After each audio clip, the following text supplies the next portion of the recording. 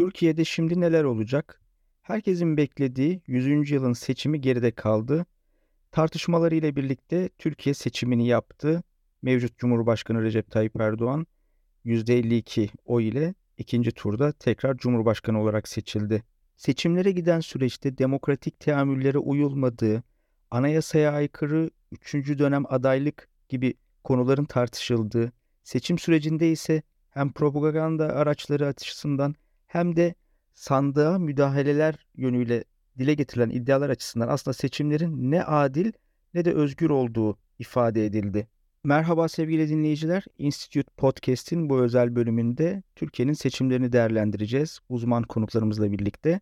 Ben Mehmet Demirbaş, hepiniz yayınımıza hoş geldiniz.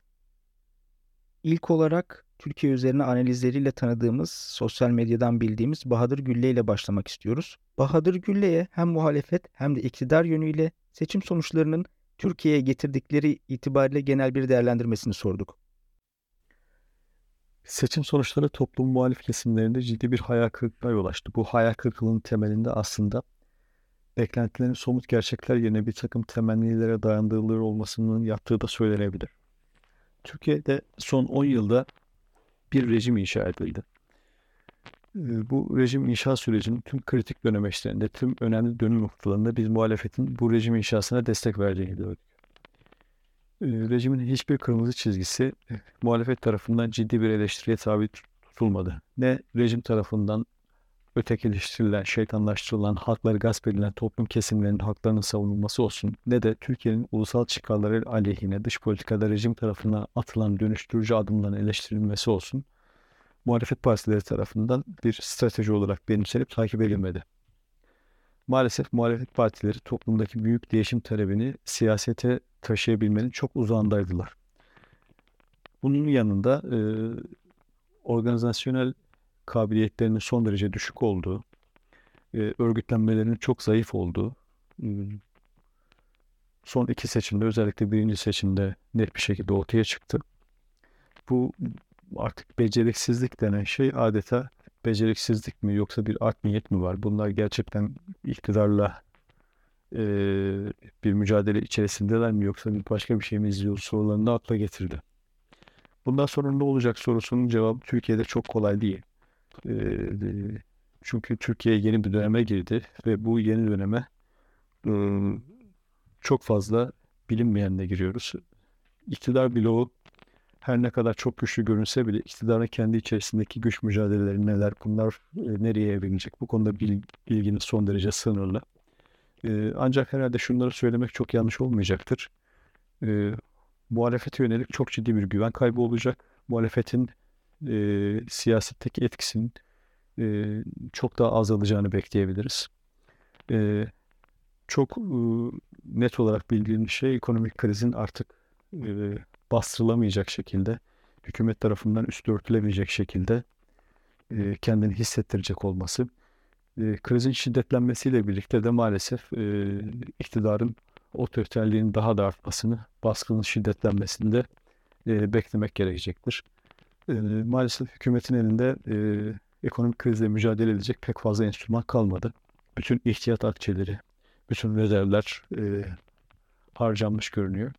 Ve Türkiye'nin son yıllarda belki tek ekonomi alanında düzgün giden, öyle görünen kamu maliyesiydi. Kamu maliyesinin de ciddi anlamda bozulduğu, bütçe açığının çok yükseldiği görülüyor. Bütün bunlar bir arada düşünüldüğünde kötüleşen bir ekonomi ve artan bir otoriterliği önümüzdeki en azından kısa dönemde maalesef göreceğiz gibi.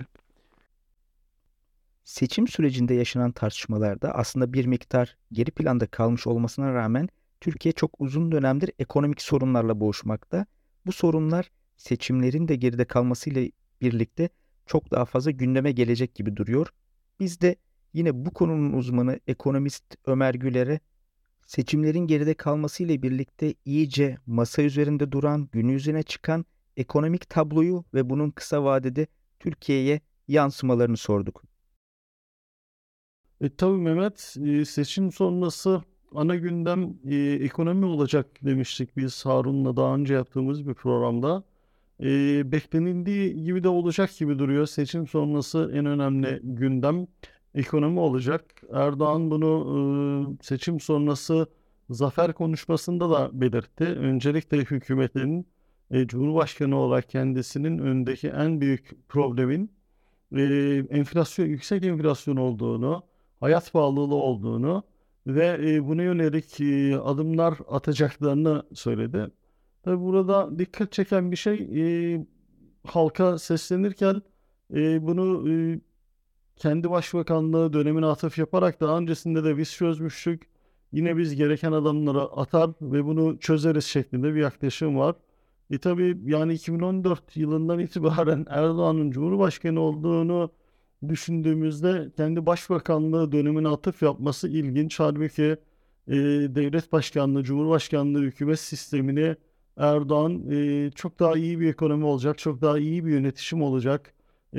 Türkiye çok daha iyi yerlere gelecek diye sunmuştu. Ama bu öyle değil. Gelinen noktada Erdoğan başbakanlık günlerine atıf yapıyor. O zamanki ekonomi politikalarına ve o zamanki ekonomi yönetimine atıf yapıyor. Bu bence çok dramatik bir husus. Tabii ana gündem dediğimiz gibi ekonomi ve enflasyon. Enflasyonla nasıl mücadele edeceği belli. Yani bunun tüm dünyada merkez bankalarının uyguladığı bir şey var. Faizle mücadele ediyorsunuz, enflasyonla mücadelede. Faizleri artırdığınızda enflasyon düşüyor, düşme eğilimine giriyor. Kredi musluklarını kıstığınızda. Bu tüm dünyada böyle ekonominin ateşini almak için, enflasyon üzerindeki baskıyı azaltmak için faizlerin artması gerekiyor. Ama Türkiye son yıllarda bunun tam tersini yaptı. Enflasyon artarken faizi düşürdü. Erdoğan'ın anortodoks diyebileceğimiz, klasik olmayan, yani ekonomi biliminde çok fringe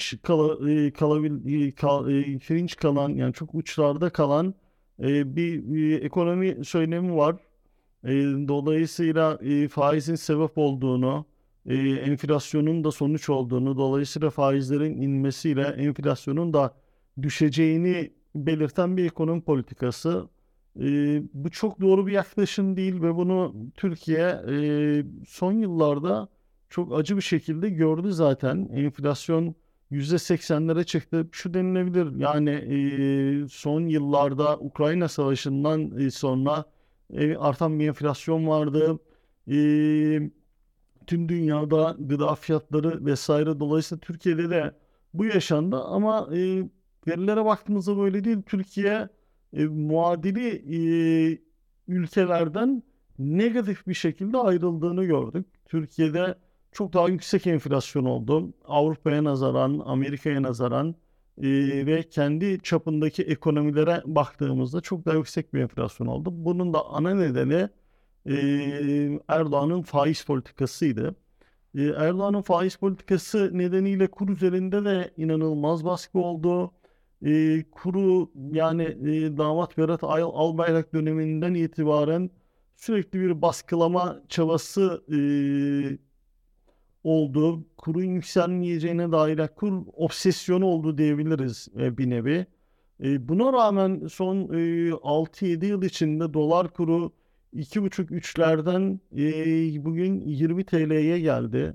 Dolayısıyla döviz kuru TL çok değersizleşti. TL'deki değer kaybı tabii ki enflasyona da yansıdı. Enflasyon TL'nin değer kaybına yol açtı. Bu birbirlerini besleyen bir süreç esasen. Türkiye'de enflasyon olduğunda, yani paranın değeri azaldığında, Türk lirası her şeye karşı değer kaybettiğinde, domatese karşı, patatese karşı, soğana karşı değer kaybettiğinde, dolara karşı da değer kaybediyor. Ama tabii hükümetin bu kur obsesyonundan dolayı hep belli limitlerde tutmaya çalıştı. İşte öncelikle damat Berat Albayrak döneminde 7 seviyesinde tutmaya çalıştılar. Bu 129 milyar dolar rezervin harcanması meselesi. Daha sonrasında 13-14 bandında tutmaya çalıştılar. En sonunda da 20 TL civarında tutmaya çalıştılar. Ama bunların hiçbiri yaramadı. Bugün geldiğimiz noktada hala dolar üstünde bir baskı var. Yani bu yaz aylarına girdiğimiz dönemde turizm gelirlerinin bunun bir nebze azalması beklenebilir ama yani Türkiye'den gelen haberler çok parlak değil. İnsanlar bankadan paralarını çekemiyorlar. Dolar çekmek isteyenlere baskı var. Ki bu kur korumalı mevduat hesabı olmasına rağmen yani talebi azaltmak için, dolara yönelik talebi azaltmak için bu şekilde bir politika geliştirmiş işte Erdoğan. Buna rağmen bu derece bir baskı var. Türkiye'de neredeyse yabancı yatırımcı kalmadı. Yurt dışına hepsi Türkiye'den çıktılar, paralarını alıp gittiler. Buna rağmen hala çok büyük bir dolar ve döviz kurları üzerinde baskı var. Bunu önlemenin yani enflasyon artı bunu önlemenin yolu faizleri arttırmak. Ama faizleri artırınca ki bu faiz artırımının yani enflasyonun %40 olduğunu düşündüğümüzde negatif faizden kurtarmayı istediğinde yani istemesi halinde hükümetin Erdoğan'ın faizleri en az %50 bandına çekmesi lazım. Yani resmi enflasyonun %40 olduğu bir yerde ki o da ne kadar doğru tartışılır. Dolayısıyla çok yüksek bir faiz şeyi bekliyor Türkiye'yi, dönemi bekliyor. Eğer ortodoks politikalara dönecekse Erdoğan. Tabii ki bu derece yüksek faiz demek, işsizlik demek. E, Dolayısıyla Türkiye böyle bir dönemle karşılaşma riski var. Bunu esasen biz daha önce çok konuştuk. Yani bunu eninde sonunda Erdoğan'ın bu adımları atması gerekeceğini. Ama bunu çok yüksek bir enflasyona ulaştıktan sonra yapması halinde yani yine derde derman olmayacağını ifade etmiştik. Harun Güngör'le yaptığımız programlarda. Dolayısıyla şimdi o durumdayız. Yüksek enflasyon var. Faizleri artırdığında enflasyon düşme trendine girecek. Ama yani zamanında adım atılsaydı olacağı seviyeden çok daha yüksek bir seviyede olacak ve bunun bedelinde daha yüksek bir işsizlik ödeyecek Türkiye.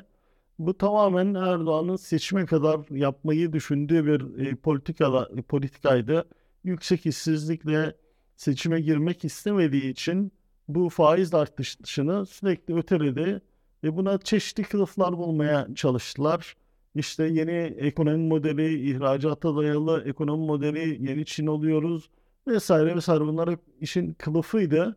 Yani bunu yaptığı dönemde çünkü buna çok aykırı işler yaptı. Yani Çin modeli olmasının yolu düşük işçi ücretlerinden geçiyor ama aynı dönemde asgari ücrete inanılmaz zamlar yapıldı vesaire vesaire. Dolayısıyla çok ters işler yapıldı o modele. Yaptıklarını iddia ettikleri modele çok ters işler yapıldı. Dolayısıyla bunlar hep bir kılıftı esasen. Tabii bilemiyoruz yani Erdoğan gerçekten dediği anortodoks politikaya inanıyor mu yoksa onunla mı bir kılıf olarak söylüyor? O önümüzdeki dönemde ortaya çıkacak. Ee, Yani umulur ki Erdoğan devam etmesin. Bu yani tamamen ekonomi bilimine aykırı olan, ekonomistlerin kabul etmediği, e, anortodoks buldukları ve şu an Türkiye'nin dertlerine derman olmayan politikaya devam etmesin. Çünkü etmesi halinde enflasyonun nerede duracağı belli değil. Türkiye'deki ekonomik gidişat çok daha kötü olacak. Alım gücü insanların çok düşmüş durumda. Bilhassa büyük şehirlerde yaşayan, sabit gelirli, evi olmayan, kira derdiyle boğuşan e, kesimlerin durumu çok kötü. İnsanlar yani çocukların insanların et tüketimi, işte belirli gıdalara ulaşma inanılmaz düşmüş durumda. Bunun sadece bugün değil gelecek yani nesillerin teki durumlarına da etkileri olacaktır. Bu sosyal etkileri olacaktır. Bu dönemki yetişen gençlerin, çocukların gelişimlerinde çok büyük etkileri olacaktır bunun. Dolayısıyla umulur ki Erdoğan normal klasik politikalara geçsin, faizleri artırsın. Ama tabii bunu da yapması çok kolay değil. 10 ay sonrasında seçim var. Yani yerel seçimler var. Yerel seçimler öncesinde yüksek işsizlikle karşılaşmak ister mi istemez mi? Aynı politikayı devam ettirir mi ettirmez mi? Burası muallak. Yani ama aynı politikaları devam ettirmesi halinde yaşanacaklar belli. Yani bugüne kadar olanlar fazlasıyla olacak. Belki yaz aylarından dolayı, turizm gelirlerinden dolayı bir nebze kur üzerindeki baskı azalacaktır ama çok uzun, yani geçtikten sonra bu devam edecek. Enflasyon devam edecek yine aynı şekilde. Dolayısıyla Türk lirası değer kaybetmeye devam edecek. Türkiye'nin yabancı fonlara, yabancı yatırımcıya ihtiyacı var. Erdoğan'ın izlediği para politikasından dolayı yabancıların güveni inanılmaz azaldı. Türkiye'den adeta yani yılandan çıyandan kaçar gibi yabancı yatırımcı kaçtı. Paralarını alıp gittiler. Esasen bu Türkiye'nin azalan rezervleri de yabancı yatırımcıya gitti. Yani bunu açıkça söylemek lazım. Türkiye'de parasını alıp gitmek isteyen yabancı yatırımcı dolarları aldı gitti, dövizi aldı gitti. Tekrar bu yabancı yatırımcının güvenini kazanabilir mi? Ben çok zannetmiyorum. Çünkü yani bunun için gerçekten iyi bir ekonomi kadrosuna ve bu ekonomi kadrosunun politikalarına razı olacak, onların alacağı kararlara razı olacak bir Erdoğan'ın olup olmayacağına bağlı. Yani böyle bir Erdoğan bu şekilde davranacak mı, davranmayacak mı ona bağlı. Bu da büyük soru işaretleri. Yabancılar yani ortodoks politikalara geçilse dahi bunun kalıcı olup olmayacağını bilmeyecekleri için tekrar Türkiye'ye güvenip yatırım yapmaları ben uzun süre alacaktır diye tahmin ediyorum. Çünkü Erdoğan her an tekrar e, eski anortodoks politikalarına dönebilir. E, Dolayısıyla yani önümüzde çok belirsiz bir dönem bizi bekliyor. Ekonomi açısından seçim sonrasını bu şekilde değerlendirebiliriz. Teşekkürler, iyi yayınlar. Ömer Güler'e değerli görüşleri için çok teşekkür ediyoruz. Peki, hem iktidar hem de muhalefet itibariyle tablo ortadayken ve Türkiye ekonomik sorunlarıyla yüz yüzeyken bu durum Türkiye'nin dünya ile olan ilişkilerine ve iç siyasetinde önümüzdeki dönemde yapısal ne gibi değişikliklere yol açabilir? Önümüzdeki dönem analizini almak üzere tekrar Bahadır Güller'in görüşlerine başvurduk. Önümüzdeki dönemde Türkiye ekonominin yanında dış politikada da bir takım sorunlarla karşı karşıya kalabilir. Bu sorunların ben Batı'dan daha çok Rusya ile yaşanabileceğini, bunun düşük bir ihtimal olmadığını düşünüyorum. Çünkü ekonomik kriz doğal olarak Türkiye'yi Batı ile ilişkilerini düzeltme ihtiyacı içerisine sokacak. Çünkü Türkiye bir finansman ihtiyacı içerisinde, hem cari açığını hem bütçe açığını finanse etmek için dışarıdan kaynak bulma mecburiyetinde. Türkiye'nin bu finansmanı Körfez ülkelerinden ya da Rusya veya Çin'den sağlaması mümkün değil. Bunun için Batı'ya dönmek, Batılı ülkelerden bunu talep etmek zorunda. Bu da doğal olarak Batı'nın, Amerika Birleşik Devletleri'nin Türkiye üzerindeki etkisini artıracaktır. Bunun neticesinde Batı'nın Türkiye'den Rusya ile ilgili bir takım taleplerde bulunması, özellikle Rusya-Ukrayna savaşında Türkiye'nin oynadığı rolün daha çok Rusya aleyhine bir tutum içerisine girmesini konusunda Türkiye'ye baskı yapmaları muhtemel. Bu bağlamda Türkiye'nin Rusya ile ilişkilerini nasıl düzenleyeceği önümüzdeki dönemlerde önemli bir sorun olarak dış politikada kendini gösterebilir. Son olarak da belki Türkiye'deki devlet kurumlarının içinde bulundukları durumla ilgili birkaç şey söylemek gerekebilir. Malum Türkiye'de devlet kurumları özellikle 15 Temmuz'dan sonra KHK'larla çok ciddi bir insan sermayesi kaybına uğradı. Ve bunların yerlerine de son derece niteliksiz kadroların doldurulduğunu biliyoruz. Sadece kadro değişiminin ötesinde bu devlet kurumları geçmişle bağlarını da büyük ölçüde kopardılar. Çünkü bu geçmişle bağları temin eden